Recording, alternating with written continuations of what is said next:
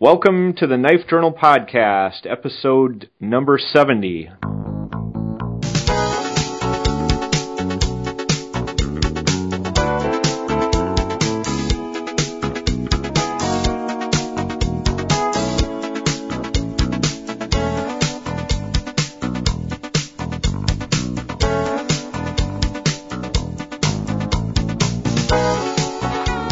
Kyle Versteg. I'm here with James Noka, and we have a special guest. Yes, we do. Derrick Bohn from Knives Ship Free. Hey, Derrick.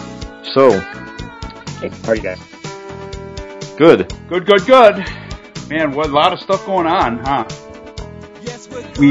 Derrick just launched this program where he's giving away knives for kids, so we're going to get right after our knife content right away. Then we can bitch about politics later. There's plenty going on there too, isn't there? Oh yeah.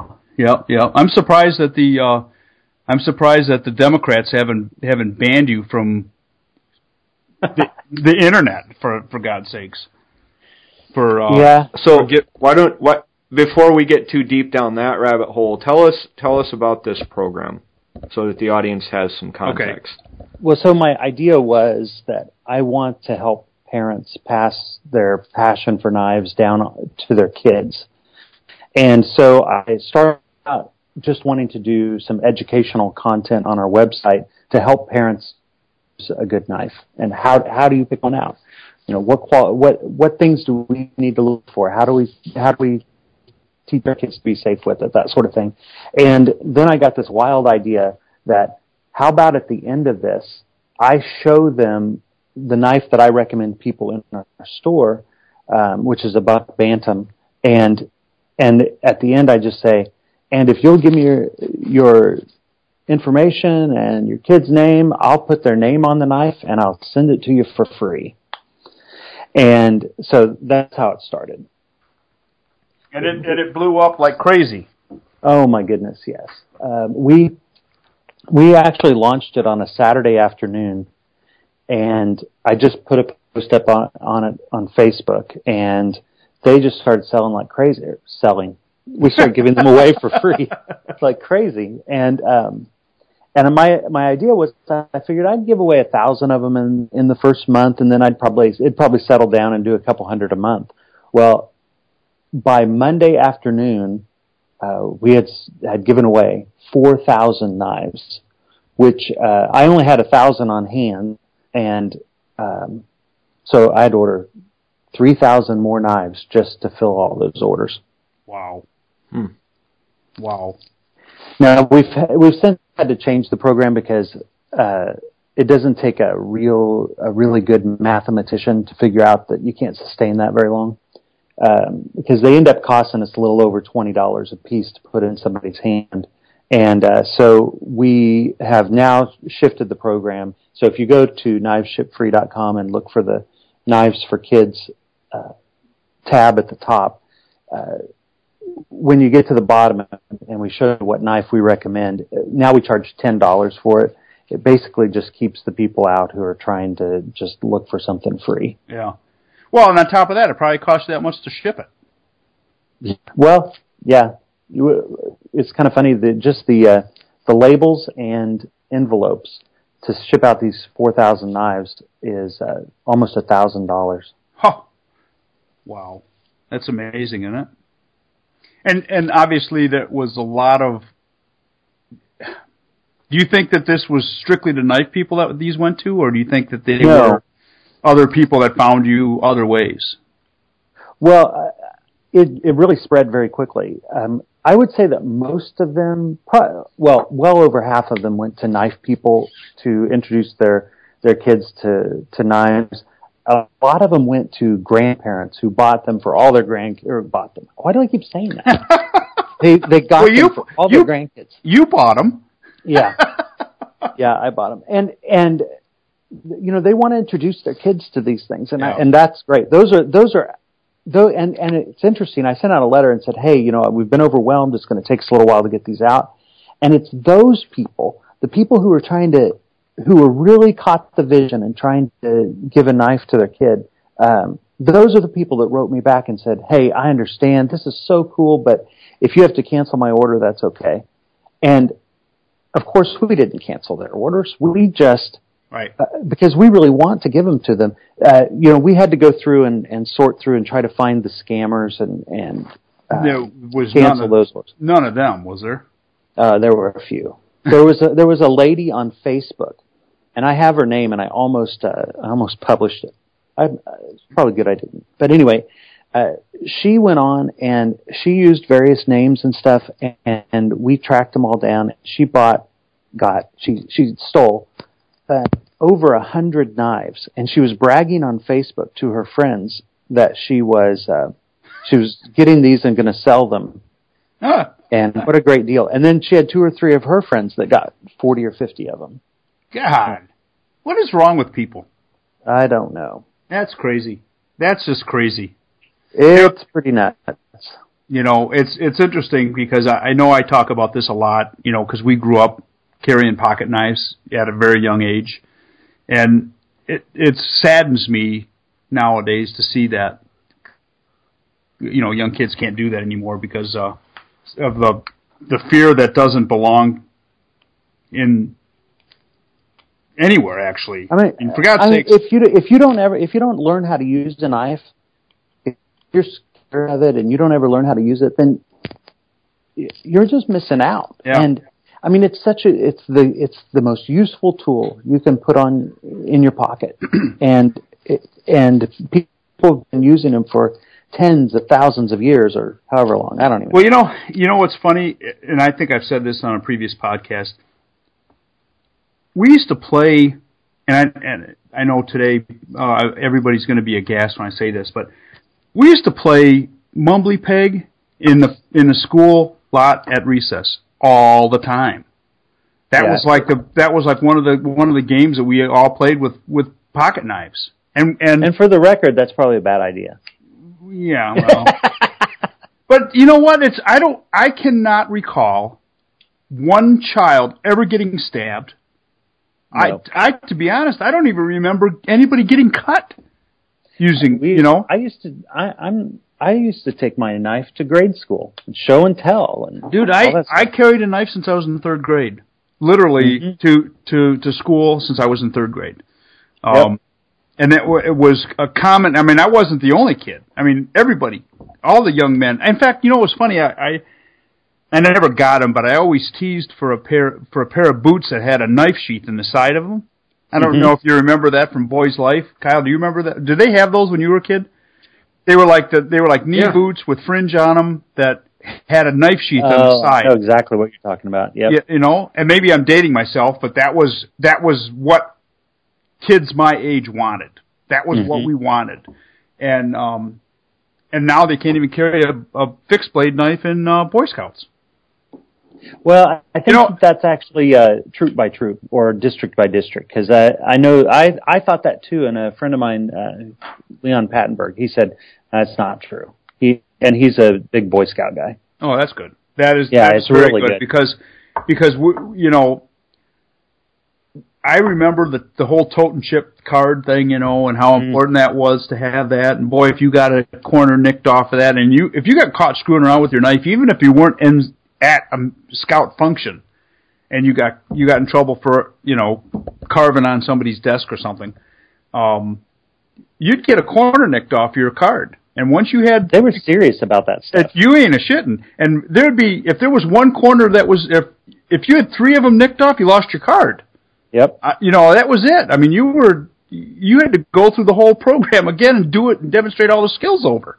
Mm-hmm. And that was miserable, especially when it came to using the hatchet. How many times did you have to go through that program, Jim? Never. I went through. I went through it one time. I actually never lost a corner because I was pretty responsible. Actually, I was never carving in anybody's desk. I never threatened anybody. Nothing like that. I waited till later to do that. And actually, I never threaten anybody. They never get a warning. I'm just teasing. Honest, NSA, if you're listening. Mm-hmm. Yep. We actually had quite a number of really angry people that wrote me and said, "I can't believe you're giving knives to kids. You know how that's so dangerous." And I love the balloon. I love that. I thought that was hilarious.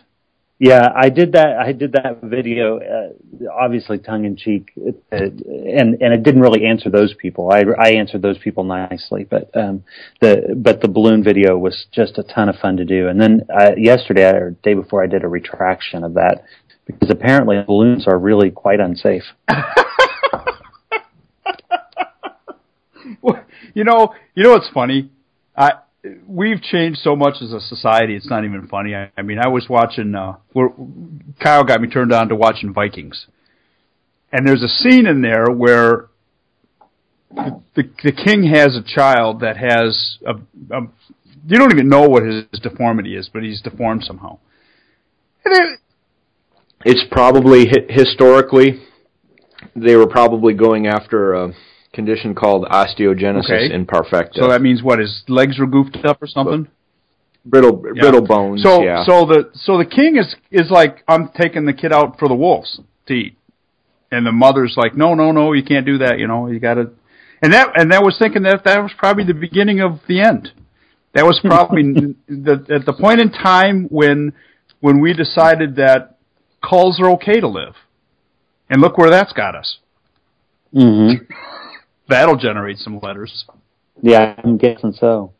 Yeah, that's what James said. Kyle was silent on the issue. For the record, Senator. No, but it is interesting how big cultures did that. I mean, the Spartans did it. Actually stopped. I mean, in our culture, we've actually stopped thinking that we're mortal. You know, so we spend ridiculous amounts of money at the time of our death to extend our life maybe a few hours or days. And then the other thing that we do is we're so afraid we think we have to be safe in everything we do. Yeah. And the truth is the world's not safe. You know, if you trip over a sidewalk, a crack in the sidewalk and fall down, you shouldn't be able to sue somebody because you have these eyeballs on your head to notice those things. Mm-hmm. Yeah, that personal responsibility thing, there's a lot to be said about that. And knives are a great way to teach kids that because it doesn't mean get another law. It means that parents that are involved with their kids and they do essentially the same thing that the Scouts did with the tote and chip card. And you say, son, I'm going to give you this knife. Here's how you use it. If you violate that, I will take your knife away, and then we'll talk about it later. Yep. And you know what? If that kid loses his knife once, he's going to pay attention. Yeah. And because it's the parent's job to do that. Right. And then you teach people responsibility, and when they cut themselves, you say, well, shouldn't have been doing that. Let's put a Band-Aid on that, and don't do it again. Move on. We have this pain response that stops us from doing things over and over again. Yeah. Yeah, and it is interesting because you've got, I hate to say this, but I think it's the generation that we spawned. I mean, seriously, it's like my kids, that generation. Because we were so free to do what we wanted to do, and we're so afraid that if our kids do that today, they'd be in jail. Mm-hmm. And I think that's part of it. Whatever the reason that has come to that,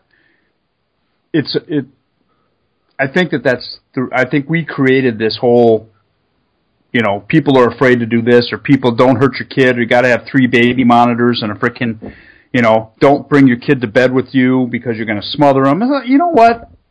We had all 3 of our kids in bed with us at any number of times, and we never killed one of them. I mean, I don't understand where this stuff comes from. It's like, I won't say that I was the most responsible parent in the world, but I got to tell you, kids need to learn stuff. I had a wood stove. We had a wood stove in our house, and a wood stove at my parents' house, and one day, my oldest boy, and I don't know if he actually remembers it or just remembers the story being told, but He was like 2.5 years old, and he walked right up to the wood stove and put both his hands on it. And it was probably 500 degrees, I'm thinking, 450 degrees. So he had some pretty nice burns on his hands. You know what? I bet he didn't do it again. The kid didn't die. The kid never even went to the hospital. We, took care of him. Basic first aid solved the problem. And you know what? He never touched it again. Mm-hmm. Real simple. I mean, I didn't walk up to him and grab him and push his hands on it. He did it himself. And, we basically told him, hey, Jim, you're going to get burned if you play with that. Don't touch that. You're going to get burned. See? Look at that. You got burned. What did we tell you? Don't touch it again. Did you get a big settlement from the wood stove people? Yeah, you think, huh? Yeah, you think. I should have. Actually, yeah, right. Actually, I still have the wood stove, which is funny. But, it's 30 years later. He's no worse for the wear. He learned a valuable lesson. He never burned himself again. It's that kind of stuff, though, that you got these I guess they call them hover parents, right? Hover parents? I've not heard the term. Helicopter parents? Helicopter parents. They're like hovering over them all the time. We can't do this. I mean, I just heard something the other day about a 10-year-old and a 6-year-old walking a quarter of a mile or a half a mile from a park to their home. Oh, no. Did you hear about that? It was on the news. And it's like they took this couple, the court. Is that me? That was me. I'm killing it. Sorry about that. Oh, well, I have the same ringtone. And it's usually mine that goes off. Anyway, they charged this family with it's some kind of child neglect, but it wasn't like beating or anything like that. It was just, I was like, are you kidding me? I used to have to walk a mile to school or over a mile to school in second grade.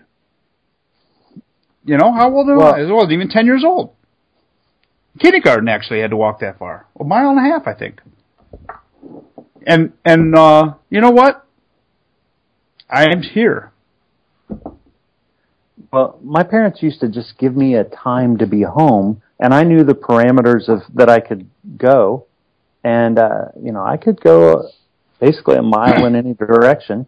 Yeah, pretty much. And, they knew where to find me. And whenever I looked at my watch and it was time to get home, I headed home. I remember a time when we had to be on the front porch when the streetlights came on. Mm-hmm. And if it came close, you were like running your ass off just to get to the front porch before the streetlights came on. I remember that I remember my dad telling a buddy of his, I had to be home at, I think, now this is I was driving, so this was like in high school. And I said I was going to be home at 11:30, I think. And my dad and his buddy were sitting at the kitchen table bullshitting, and it's like 11:15, and my dad's friend said, "What time is Jim supposed to be home?" Or Jimmy. "What time is Jimmy supposed to be home?" And my dad said, "Oh, he's supposed to be here at 11:30. And he said, he'll be late. And he'll say, "Nope, I'll stake my life on it." Mm-hmm. And 25 after 11, I was home, and I walked in the door, and I guess he breathed a sigh of relief. But it was, it's like we just did that. That was, and no cell phones, no, call me if there's a change of plans, call me if you're doing this, text me, I want to know where you're at every moment, turn on the GPS so that I can find out where you're at every moment. Come on. It's crazy. Anyways, back. Well, is there any knife-related content you want to talk about today? I think that was. I think that's all about teaching responsibility, and Derrick's program is a great program for that. It's the start of something that needed to be done probably, 10 years ago. Mm-hmm. My hat's off to you. Well, I appreciate it. And since we've started it back up again, we've probably given away we've done a couple hundred more knives at the $10 price point. And, it's still just a great thing to give to your kid. And we're shipping out the last 3,000 of them this week.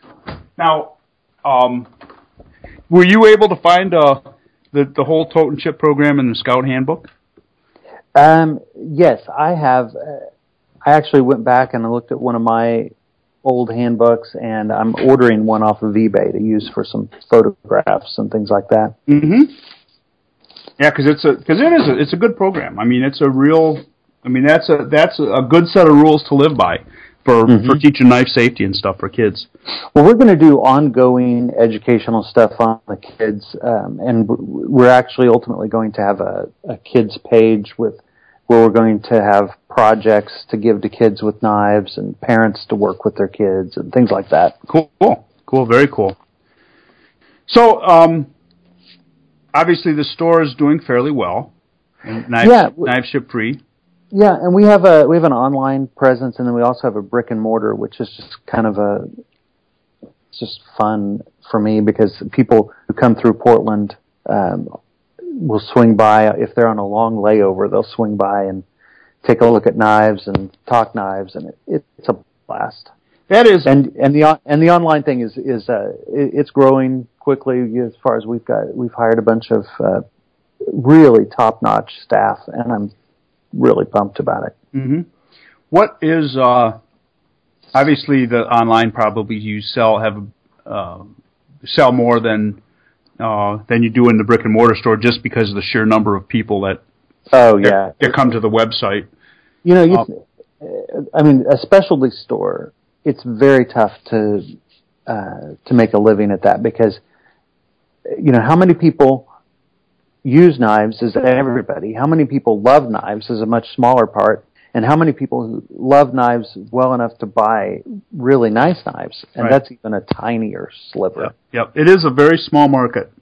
Yep. It's a very small market, but it does surprisingly grow. Mm-hmm. I think people who love nice things and love knives. I mean, all of us are this way. I mean, you just get obsessed with it. You know, it's something that I just love having a fine knife in my pocket. Mm-hmm. You mean to tell me you don't carry a Mora? I don't even own a Mora. That's all the Mora people out there. Now, there is different levels of knives that people. I know a lot of guys that call a $50 knife expensive. A ton of guys that call. I mean, I don't know what the hell they're buying because I don't even think I own. I might own a $50 knife, but that's about it. I don't think I own much under that. Oh. Well, Swiss Army knives. But you know what? What's that Spartan cost nowadays? That's $25, $30? I don't know. But which, by the way, makes a good knife for a kid. Mm-hmm. Swiss Spartan knife, Swiss Army Spartan. But and you know something that we point out on our educational thing is that really the best knife for a kid to start out with is a fixed blade. Yeah. Nobody really everybody, like you were saying with the Scouts, everybody's afraid of fixed blades, and I don't know why, but they're just intrinsically safer. Yeah. Well, actually, we were allowed to carry fixed blade knives on a camping trip before we could carry our folding knife. That's interesting. Which was funny because you had to, you could carry one while you were working on your tote and chip card, but you couldn't carry a folding knife. Because we could carry a knife while we were working on the tote and chip, but we were not allowed to get it out unless we were in a class. Yeah, that's funny. What year were you born? I was born in 1968. Oh, you're like 10 years younger than I am. I'm practically a kid. Yeah, I'm 36, so what does that make you, 26? Something like that. No, that's a I don't know, that's just a good program. But what's your best selling knife? Not brand. What single model are you just like, oh my God, I cannot keep these? Besides the one that you're giving away. I've given Bantams away, 4,000 in a week. You didn't let me finish. I was going to let that one slide because you're the one that's buying those. Hands down, it's the Bark River Bravo. Really? We've sold thousands of those, I think. And especially if you expand it into the different steels and things like that, there's no doubt. And then And then one that's close behind it would be a Griptilian. See, I would have believed that the Griptilian would have been, like, because of the price point and the quality that's there. Well, we've only carried Benchmade for 2 years. Yeah. So it's taken me a while to develop any following in Benchmade or Zero Tolerance. Yeah.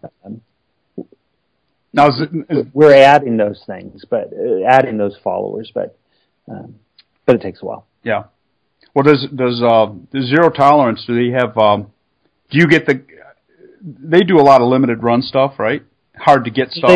They changed, right whenever I got in the program, they changed so that they only sold limited editions directly from Kai. But then they changed it again this last time and released a limited edition, and they sent it to like 5 dealers, which I was not one of them, and I'm going to have to talk to them about that. But so yeah, and I'm so impressed. Benchmade and Zero Tolerance are just top shelf knives, and so I sell a lot of both of those because I'm so impressed with them myself. Mm-hmm.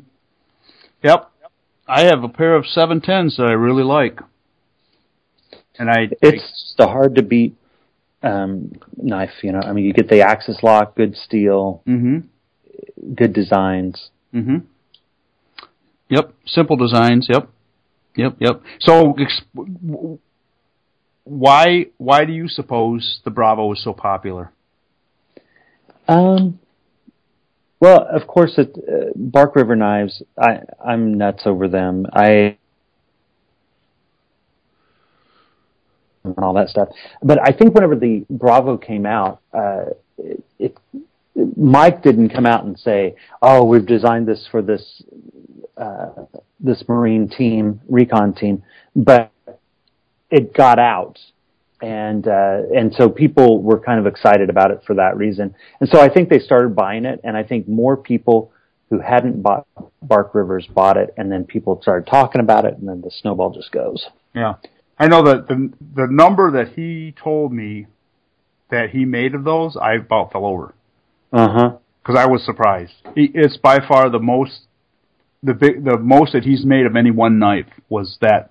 Well, and if you throw in just the Bravo knives that are the Bravo LT and then the Bravo 3V and all those things, it's a staggering number that they. I think people underrate that company, not knowing how many knives they actually make. And it's pretty amazing. It is pretty amazing. So that's the number one and the number two. Now, as far as knives that you sell through the store, is that a number one number? Would be the Griptilian would be number one, and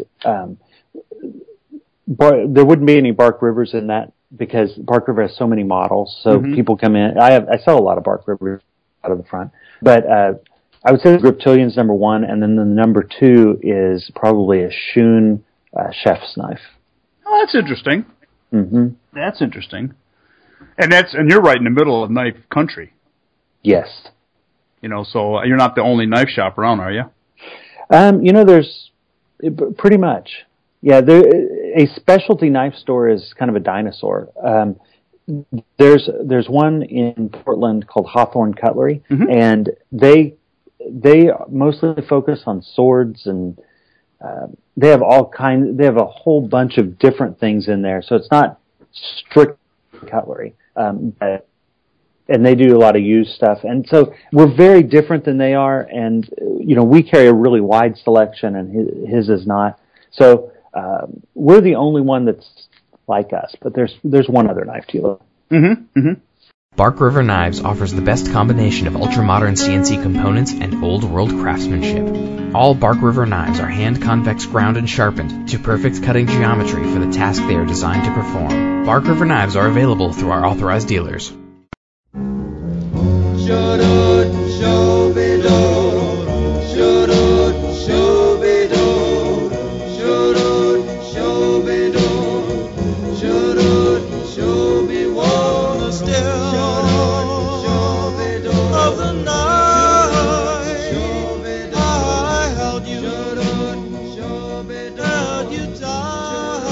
Well, the Oregon Knife Show still happening? It's still big. Next week? When is it? It's coming up, isn't it? Second week in April, I think. It's still big. Yeah, it's still pretty big. Do you go? I go every year, and I've only had a table there one year, and I have one this year as well. I just am not sure I'm going to set up. It's just a lot of work. I love meeting people, but the thing is, since I started doing YouTube videos, people recognize me. And so if I just walk around, I meet people because they come up and talk to me, which is really cool. Yep. I don't even charge for autographs. Why? You should. It's another line of work. I know. It's just the kind of guy I am. Yeah. Maybe I should give away autographs instead of bantams. Yeah, that'll be good. That'll be good. Whip that out in class and see what that gets you. Yeah, nothing, I'll bet. No, it'd be hard to whittle a spoon with it too. Yeah, it'd be hard to whittle a spoon. Kind of quiet there, Mr. Cupcake. What's going on? Well, you guys are having plenty to talk about. I don't really have a whole lot to add. Take something away. So, what's going on in Iowa? Anything? Oh, not much. I got bacon in the oven. Actually, I have to go check it in a little bit. From the cure thing? Nice. Yep. I decided to just do it oven bake up to 150 internal temperature, and then I'll cool it and hang it, and the rest is the same. When you're cooking it like that, 200 degrees, or what do you? No, about 225. And then takes a couple hours. The idea is you want to bring the temperature up fairly slowly so that it doesn't just melt away and stuff. You're not looking to cook it. You're looking to just raise the temperature a little bit. Sweet. So you didn't know that that Kyle made bacon, did you, Derek? I did not. Are you a bacon fan? Huh. Are you a bacon? Yeah. Okay. Who isn't? I just want to make sure. You know, there's some people in our audience that are not. Not likely. Well, I'm sure that there are some Muslims in our audience that. Oh yeah, I guess you're right. There are some, but they have to get some. They have to get some information on what knives to use. No, I don't go there. Jim, that's. I do not want to have to edit this. Yeah, no. They Oh, we get enough emails. I'm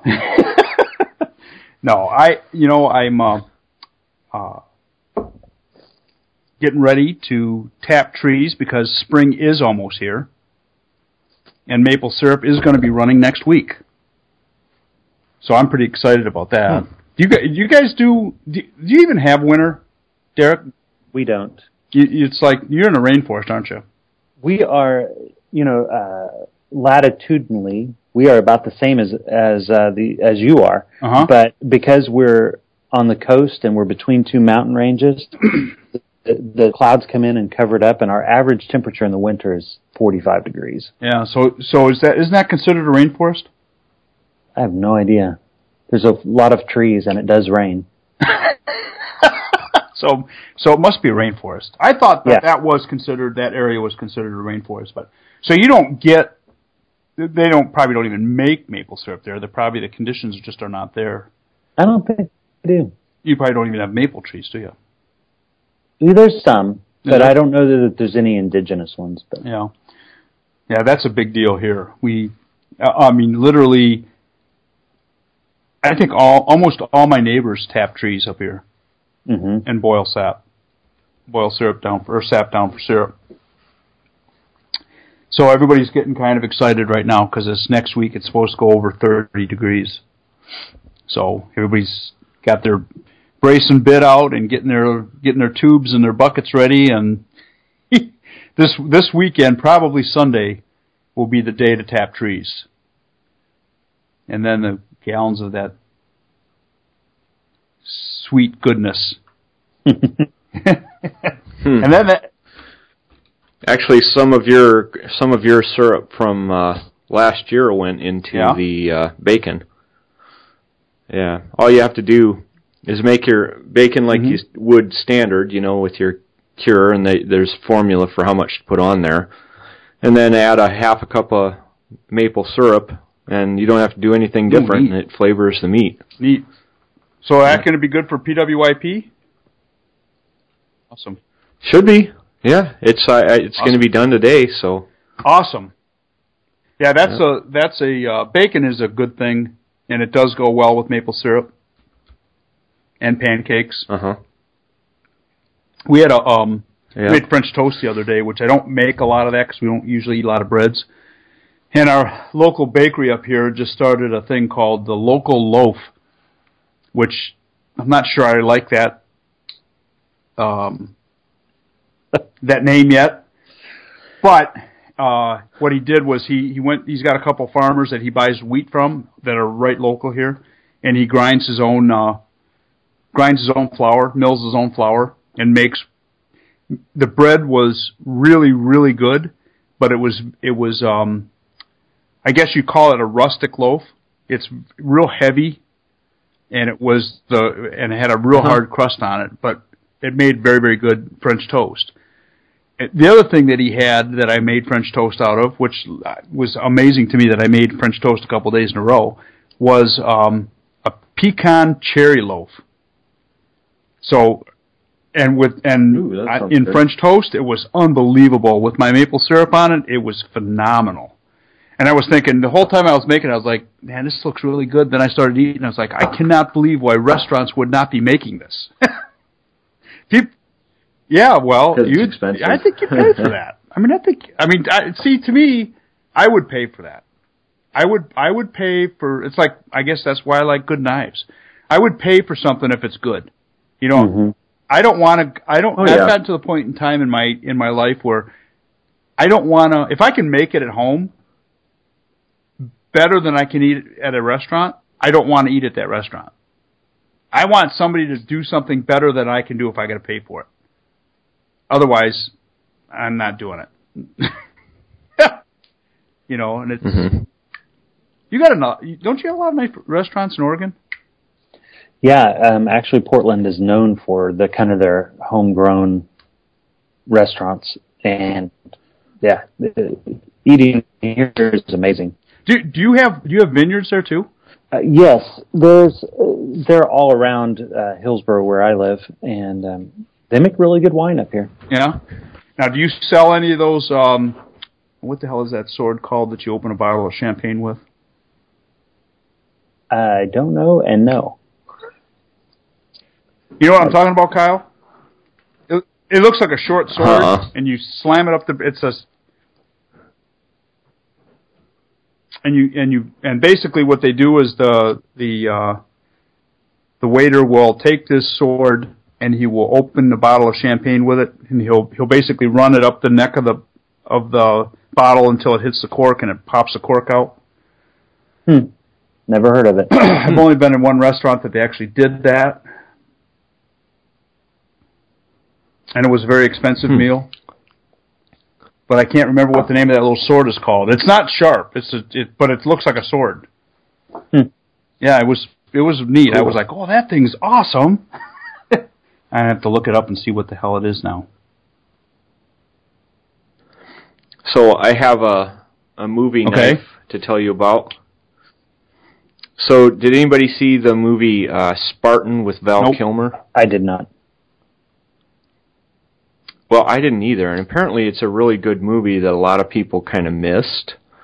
But he has an auto knife in there that he whips out in a bunch of scenes, and apparently he stole it off of a guy he killed or something. I mean, I haven't seen the movie, but that's the story I'm getting.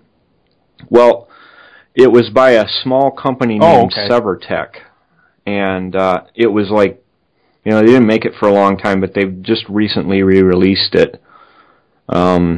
So there's something for our people to look up. There's a Severtech Did you buy that? Available now. Is that what I'm hearing in the background clicking? No, you probably heard my dog clicking on the door with her toenails. toenails. I think I'm hearing a knife open and close. No, you're not. Sure? Not for me. Maybe it's Derrick. Positive. Is that you, Derrick? I don't think so. I'm not messing with the knife. I must be hearing things, because I was thinking that any minute I'm going to make the comment about that other knife podcast that's you always hear clicking in the background. Oh, yeah, that's both of them. That's funny. So I know both that of the other one ones, of our they do friends that. was real excited about it, and I think he ordered one. I'm not sure that he got it yet. Yeah. Chance Sanders. Yeah, he was supposed to get it Monday. So we'll have to see what he says about it. See if he likes it. I know somebody else who ordered one, but I'm not at liberty to say who that is. Because that person might get in trouble. Would it be somebody that I know? That person's wife. Yeah, it might be. That's what I thought. Yeah, so... See, we have to have these secret conversations because everybody and their brother listens to this thing, and we're not allowed to disclose a lot of vital personal information because some members of our families will attack us for it. What? Yeah, as far as autos go, that my favorite is that Benchmade Mel Purdue one. Oh yeah. You know what I'm talking about? That thing is just awesome. It's just bomb-proof. It's Have great. Have you seen their new serum knife? It's one of my favorite knives. I'll look it up right now, though. Double action axis lock. And so it works just like a regular axis lock most of the time. And it's a super nice knife. And then if the knife is closed and you pull the axis lock back a little bit further, then it is an automatic. Oh, that's cool. It's super Oh, nice. cool. What is it called? Serum? Serum, S-E-R-U-M. It's like, it's got like the finger groove. It's indexed, for lack of a better term. It's a super neat knife. I really like it. Oh, that does look nice, doesn't it? Yeah. I'll have to get one of them. It's cool looking. I wonder if it's ambidextrous because that Spartan, as it turns out, is not. It is because it's an axis Serum lock. is?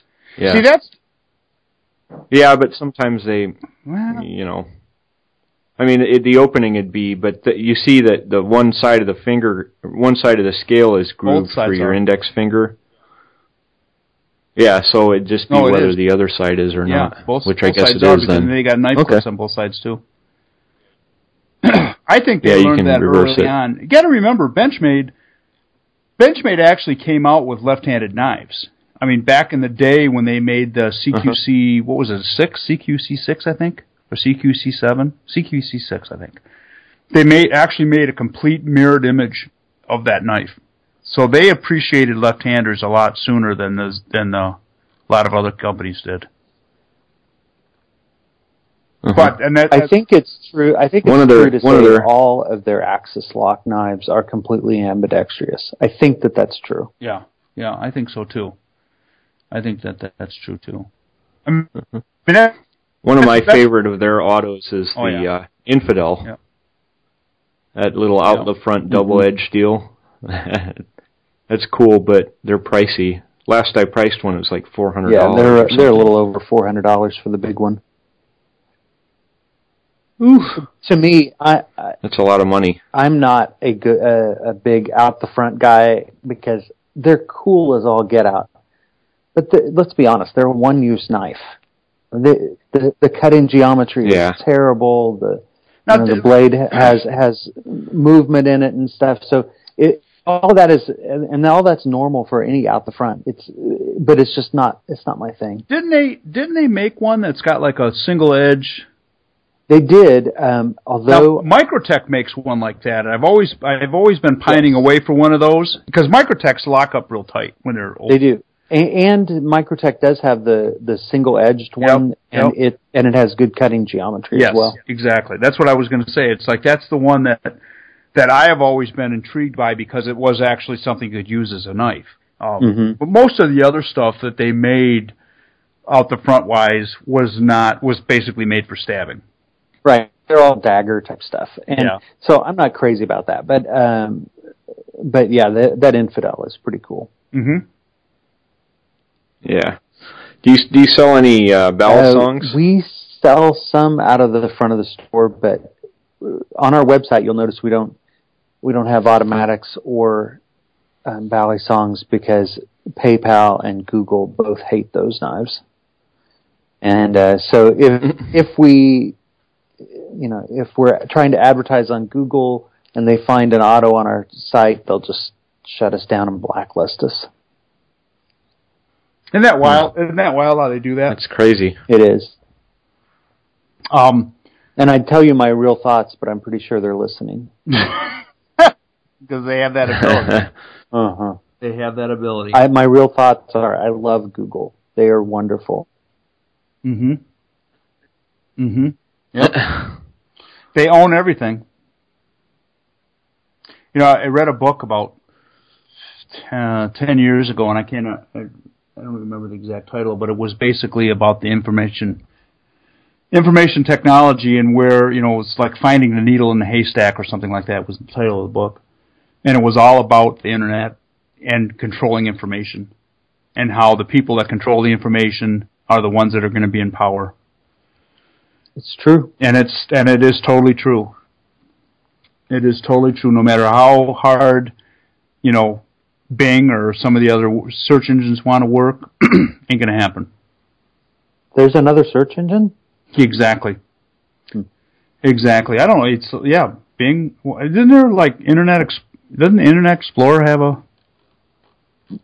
function? Wasn't there a company like Yahoo or something? Yeah. Yahoo. They're gone. Are they totally gone now? No, they're still around. They actually do e-commerce platforms, and then their search engine is more of a directory than an index. Uh-huh. So they still don't have a bunch of crawlers. I mean, I remember back in the day, this is going to date myself. They still crawl everything. Yeah, we can watch and Google crawls us every day, and Yahoo does. And I remember when I built my first website, which was 95, I think, 1994, 95. And I remember registering it with all those different search engines. Because that was what you did back then. And wasn't that right. They didn't have... Whenever I first started, that's what we'd had to do, too. Yeah, you had to... And then somebody had come up with a program that you ran from a website that would register your domain with all of those different programs, all those different sites. It's interesting. Hey, if I could segue this to internet to knife content. Mm-hmm. Jim used to run knife forums. Can you talk for just a second about where do you see knife forums, not knife forums, but forums in general, going in the knife industry? Personally, I see them as viable, still viable. I think that they are still one of the greatest hangouts. Because the sites tend to be not so biased as Facebook or some of the other social medias that have showed up on the web. The searchable aspect of it, if you notice that if you search something on Google, you'll never find a Facebook post. No, you can't find. Yeah, that's exactly right. You'll find people and their Facebook profiles, but you will not find information about anything particular. Now, you will find that stuff on basically forums show up all the time. Blade forums, knife forums, they're all at the top. Yep. And I think that's because I've always said that the reason for that was the search engines always wanted organic information better than contrived information. And while you could buy those spots, and to this day I think you can buy those spots, there still was a section that showed up all the time that was totally organic from the web crawler's standpoint. Mm-hmm. And so I still see them as very viable, very, I think most forums are totally mismanaged. Speaking from experience, I think that that if people really wanted to run forums properly, they would not have such heavy-handed moderators. That was always my big deal about our moderators. It's like you guys just got to be nice. That's it. You just got to be nice. And if you have a problem with somebody, treat them nice. Treat them nice. I'll be the one that has to treat them bad. If I have to get involved in it, then there'll be some issues. And you know what? We had how many? I mean, I've had knife forums for 12 years, and you could probably count the major league blowups on one hand. All that time. That's everyday. It's very everyday respectful occurrence. there. Yeah, it's an everyday occurrence on some of the other sites, and I think that that would be the only thing that would make changes, would make people start shying away from it. Eventually, you do get tired of that and you walk away from it. But I think forums will have their place. I'm just trying to figure out what it's going to look like in a couple of years. Is a forum basically like a magazine was 10 years ago? That's what I thought. I've always thought that. I've always thought the fact that you had, because you had new content every day,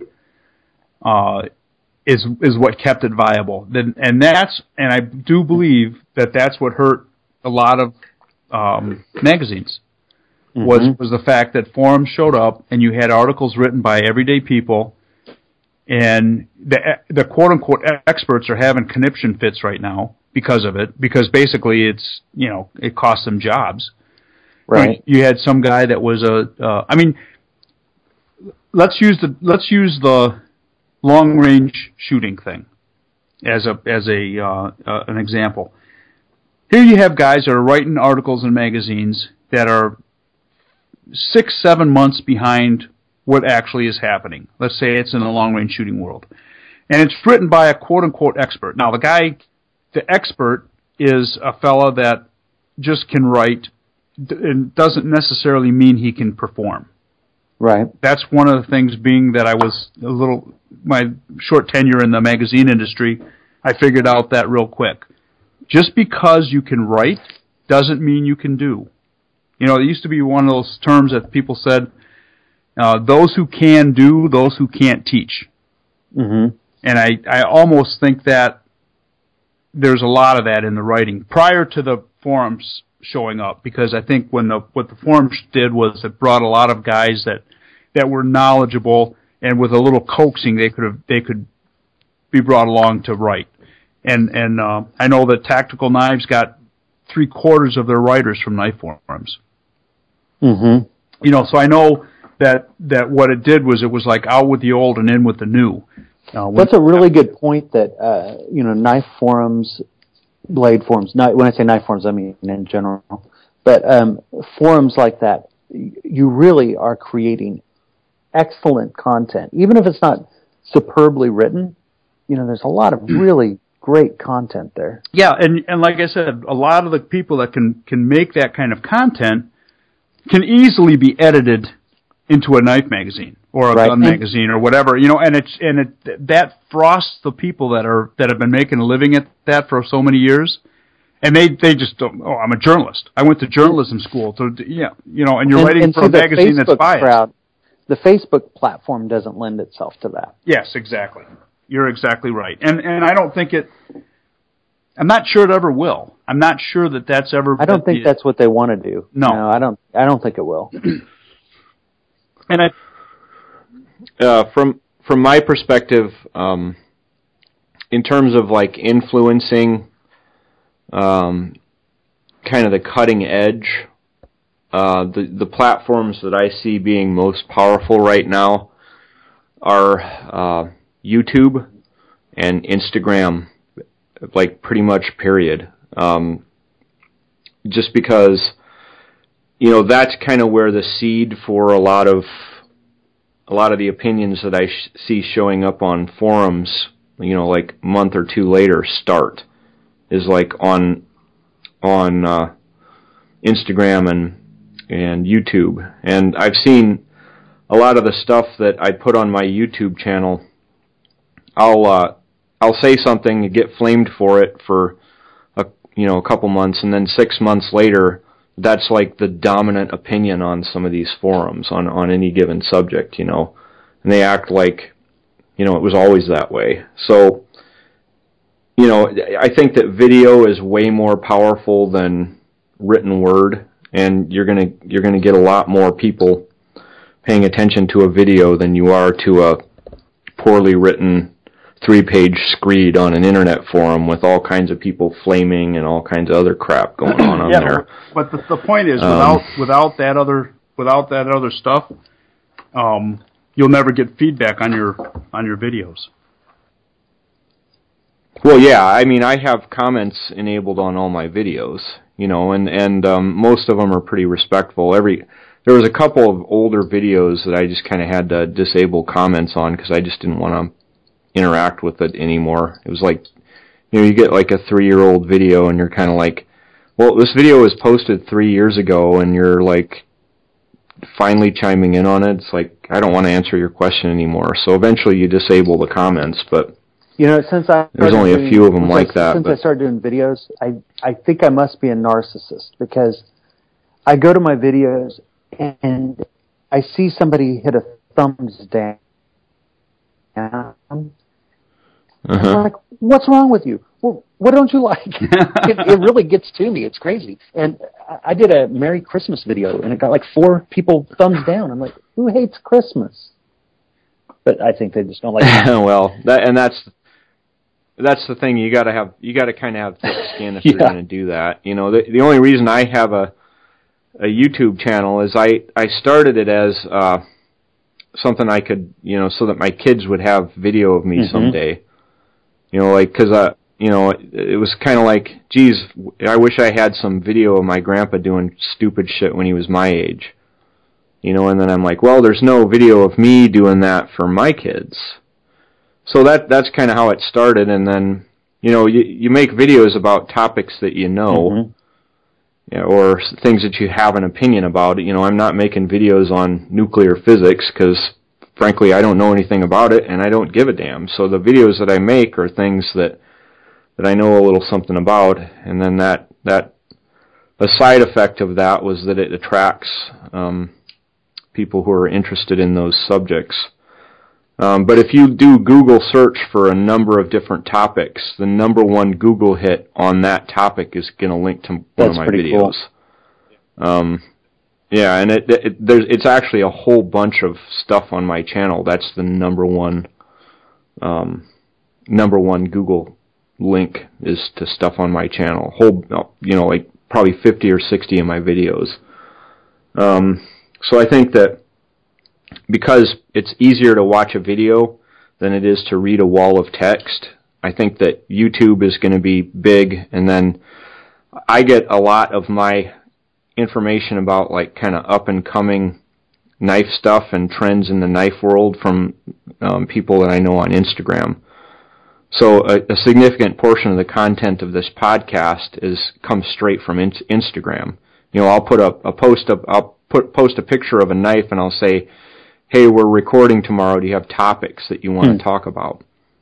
And we just get deluged with stuff on there. And then I've got spies that will report stuff to me, that happens on different forums or stuff like that. That Spartan knife, that actually came from Chance Sanders on Facebook. So, I think the kind of neat underground kind of up and coming stuff that is here, you'll see that way before you'll see it on the forums on Instagram or depending on who your Facebook friends are on Facebook. But in terms of like actually, if I'm going to go buy a product, and I'm like, well, geez, I wonder how big that is, or wonder how that compares to something else. I'll go to YouTube and look there. And I think a lot of people are like that, so I think that it's a very under-recognized tool At least the industry doesn't seem to. I think that what'll happen is pay it much attention. The big names in the industry are always like 5 years behind whatever. I mean, the paradigm is already shifted before they get involved. I think that's it will be like maybe 4 years from now, everybody's going to go YouTube, and then there's going to be something else happening. Because one of the things that I have noticed, and I've been here since '95, so and it's always been with the same intention. It's not been just to screw around and to see stuff, and it's always been what I've been looking at was these different shifts. And I saw it with the forums, I saw it with Rec.Knives, I saw it with Facebook, I saw it with Instagram, I saw it with Twitter. There will be another one coming down the pipe.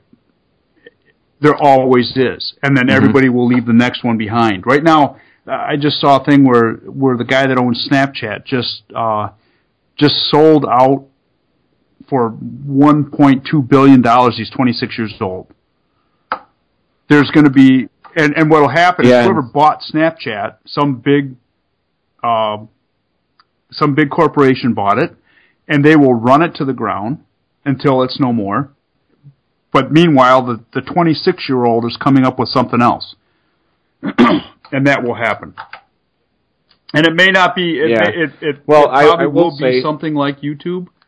You see that in knives too. That you get somebody who's a really good maker, and then and maybe builds it into a Gerber, and then at some point, some big corporation buys them. Yep. And their stuff just they start crunching numbers instead of making knives. Yep. And that's exactly what. I've been told this many, many times, is that corporations do not create anything. Mm-hmm. They absorb stuff. That's what they do. They absorb stuff, they mismanage it, and it goes away. I mean, it kind of, and I'm sure it depends on the entity, but when you've got somebody at the top who their vertical is in one area and they're passionate about that, then it thrives. But whenever you start getting just Gerber, for example, at Fiskars, who, they have multiple different lines. Well, there's not really anybody who's at the helm caring about this industry that they just bought. Well, and the other thing, too, is they're not responsible to their customers. Mm-hmm. As much as they want to say it, shareholders. It's the shareholders they're responsible to. And it's like that with everything. And they're going to do things that are the most cost-effective way for the shareholders to make money. If it's a matter of making a phenomenal product for 10 cents more or paying their shareholders 10 cents, they're going to pay the shareholders 10 cents. Because that's what they do. That's what they do. And I'll just tell you that Knife Ship Free they're in it to make money. A corporation, and my shareholder, Wendy, I pretty much do whatever she tells me. So. Exactly. That's the truth. Well, one more point about Instagram, and that's that the semi-big companies got on there right away. So if you go to Instagram, you'll see Cold Steel is on there, Tops is on there. I mean, tons and tons and tons of knife companies have a presence on there. So, for what it's worth, they're at least participating in that aspect of it. And then a lot of them will hire people to make them YouTube videos and stuff, but it's far more effective to, at least in my opinion, to get sort of the, like you said, organic content on YouTube and stuff. But what do I know? I'm just a average guy from Iowa. I think that's the thing. If you want to get nobody knows more about Google than you do, Derrick. Yeah, a lot of people. No, that's not true. You know more than anybody. Yeah. You know. I don't think I'd be a knife dealer if I knew everything about Google. You know the ins and you know a lot of the ins and outs about Google, though. I do know a lot about it. You know, and I think that where the hell was I going with that? I don't know, but I was so flattered that I was so sure I needed to convince you that you knew a lot about Google that I totally forgot what the hell I was going to say. Have a good laugh on me, guys. One more tip. I just got a hot tip off of Instagram right now. For our audience members that are crazy about ballad songs, I'm kind of half crazy about them. But BRS Systems, so the guys that make the Alpha Beast, they will have premium replicants on sale at Blade HQ tomorrow. So there you go. That's information that you would not get on a forum or anywhere else, just from 5 seconds of looking through Instagram. You know, so, and a lot of companies, they don't want to pay for advertising, and they don't really need to. You know, they can just hook into something like that, and I guarantee you, if you're lucky enough to buy one of those from Blade HQ, it'll be pretty amazing. I mean, pretty much everything they make is going to sell in seconds for, you know, crazy money. But anyway, I guess there's 2 things that I pulled off of Instagram today for the podcast. So anyway, anybody got anything else? Not so much. How about you, Derek? Any closing? I think I'd just add that Blade HQ is a really nice store, but they're not as nice as we are. So. Oh, of course. Yeah, we know that. They do have that, but they sell. I don't have that ballad song. But. They sell ballad songs and autos. So but that's the only reason you'd. Well, that's the only reason I'd go there. As long as we're clear on that. Well, what? Yeah. Well, hey, where do I buy my stuff from? I buy from you. That's right. Unless it's a ballad song. Hey, you know what? Now that we're talking about, let's talk about traditionals for a second. What do you have coming down the pipe in your folder line? Well, in traditional slip joints. Yeah, in our Northwoods line, we have some single blade Madison Barlows coming. People have just really clamoring for that, and then we have several new designs that are going to be coming out in that line made for us by Great Eastern. And then one of the things that I've been watching is that Queen Cutlery they're another U.S. manufacturer of traditional knives. Their quality has just really been doing much, much better. And they make a really nice knife now. And so we have 10 projects with them this year. We've got some Barlows and some lockbacks and a scout knife and things like that. And the reason that I whenever we do some traditionals with Great Eastern, because they're amazing at what they do, but they'll only do 1095 or 440C steel. And Queen, they're awesome people to work with, and they will do just about any steel that I want. And so one of the things that I want to do this year is create some very traditional pocket knives with super steels in them. Just kind of merging new and old, and I think it'll be a hit. We'll see. Yeah. Yep. Well, they don't blank out like right, like case or you can't. Yeah, you just absolutely can't. Right. Yeah, they have to laser those or water jet them, and that makes a big difference. That's all above my pay grade. I don't know how they do all that stuff. All I do is I know everything about Google. Well, that's all involved selling and stuff, you know. That's the key. So that's exciting. That's exciting because that's all. I mean, that's all coming back too. And that's the Northwoods has been a huge line for us. In fact, we brought in 500 of the Fremont Jacks, and they were sold in like 5 days. Wow! And now I have a waiting list for them again. I guess they're worse problems to have, right? When you build them, how long does it take you from initial drawings to finish? It kind of depends on where everything's at in the process, but 3 or 4 months usually. It depends on if we have to make some new tooling and so Great Eastern if I'm using one of their patterns, I can often get it in my hand in 3 months. Mm-hmm. But we try to do things that are different than the average knife out there, and so it usually takes us a little longer. Right. And the super steels will make it a little bit different too. Oh yeah. Yeah, that's a good idea. That's a good idea. I know some companies tried to blank them years ago, and they were, they ruined dies. They did a lot of damage.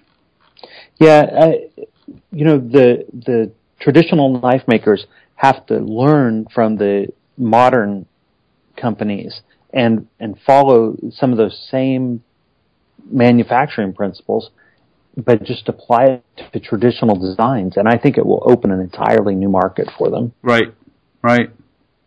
Yeah, and it's interesting because a lot of those companies are not run by quote unquote knife nuts. Mm-hmm. And I think that's why the difference. You've got companies that are they've been in generational businesses, and the people that are working there it's a job to them. It's not a passion. And then you're involving an industry that is very passion driven. Right. So one of the neat things about Queen Cutlery and Great Eastern Cutlery is they are both run by absolute knife nuts. Mm-hmm. And Great Eastern started primarily because Bill Howard, he was at Queen at the time. He was in charge of all their manufacturing, I think. If I'm wrong, tell me. But and I think he just got fed up with the big corporate entity that was over them, mm-hmm. and so he went out and started Great Eastern, and he changed the traditional world with that. Mm-hmm. And then Queen kind of continued on going down until the Ken Daniels family bought it. Ken Daniels was a partner in Great Eastern, and then he bought Queen and has brought this passion for knives back to it, mm-hmm. which has been really exciting to see. Mm-hmm. Yeah, that's cool. It is awesome.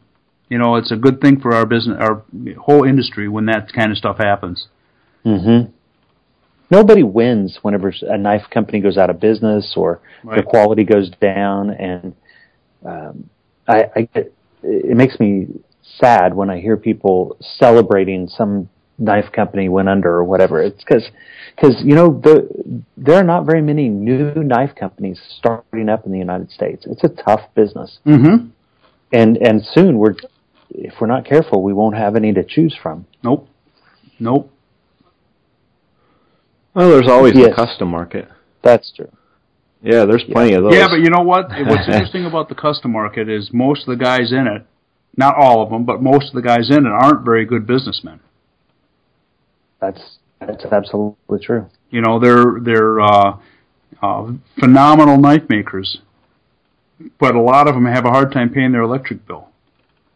For whatever reason, I think it's they sell their knives too cheap, but that's just my opinion. But the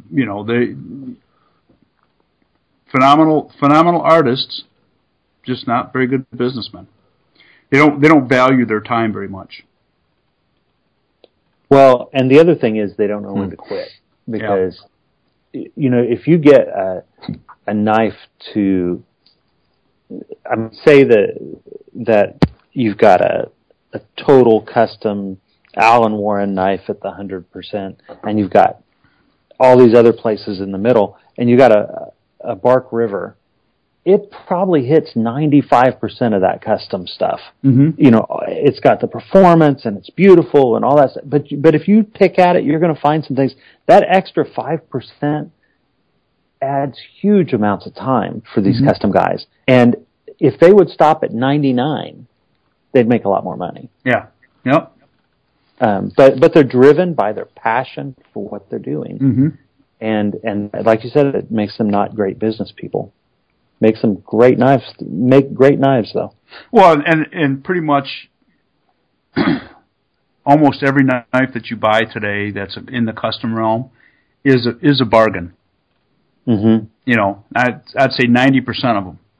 The other 95% of them, and the other 5% are probably priced where they need to be priced, and they're expensive. And people in the knife industry even go, "Wow, that's a lot of money for that knife." And then you go, "Well, if the guy worked on it for 87 hours." Yeah, that's what you have to look at and say. That you're right. Most custom knives are a bargain. Mm-hmm. Yep, that is the reality of it, and it always amazes me when I see a production knife company sell a knife for almost the same amount as a custom maker will make that knife for. Mm-hmm. And then I go, okay, it happens all the time. It happens all the time, and I just immediately say, well, that knife that the custom maker just made is a bargain, is a big bargain, as long as it's made right. And that's the gamble you take with custom makers, is you have to do your homework on them. Mm-hmm. Because if you buy a zero-tolerance knife, if you buy a Benchmade, obviously there could be hiccups, but that's going to be a good knife. Right. It's going to hold an edge. It's going to function properly. If you have a problem, you know where to go, all that stuff. Custom makers, some of them just make beautiful stuff that doesn't cut worth 2 cents. Yep. That's actually pretty common. That's actually pretty common. A lot more than what people believe. Mm-hmm. For whatever reason. Well, anybody got anything else? I think I'm good, and I think we really appreciate you coming on, Derrick. Hey, thanks for having me on, and I appreciate you guys kind of propping up the Knives for Kids program. Yeah, you need to give away another 5,000 of them. Yeah, actually, I hope that we do. Yeah. At $10, we're basically splitting them with the cost with the parents. But what a great thing to have in the hands of kids out there. Yeah, I think it's a great program. I'm glad you're doing it, and we will continue to get the word out. Thank you very much. You're welcome. And how do people find us? First, go with Derrick. How should they find Derrick? KnivesShipFree.com, and then we have a Facebook page that's Knives Ship Free, and then you can search us on Instagram and YouTube. There you go. And for us, you can join us on Facebook. Swing over to the forum site, knifejournal.com. Follow us on Instagram. Between Kyle and I, we both have Instagram accounts. You can find those on knifejournal.com. You can email us at podcast@knifejournal.com, and we will answer you, and we will possibly read your email on the air. We didn't get to them this time, but next time we will. And if that's all we got, keep your knives sharp and your friends sharper, guys. Have a good day.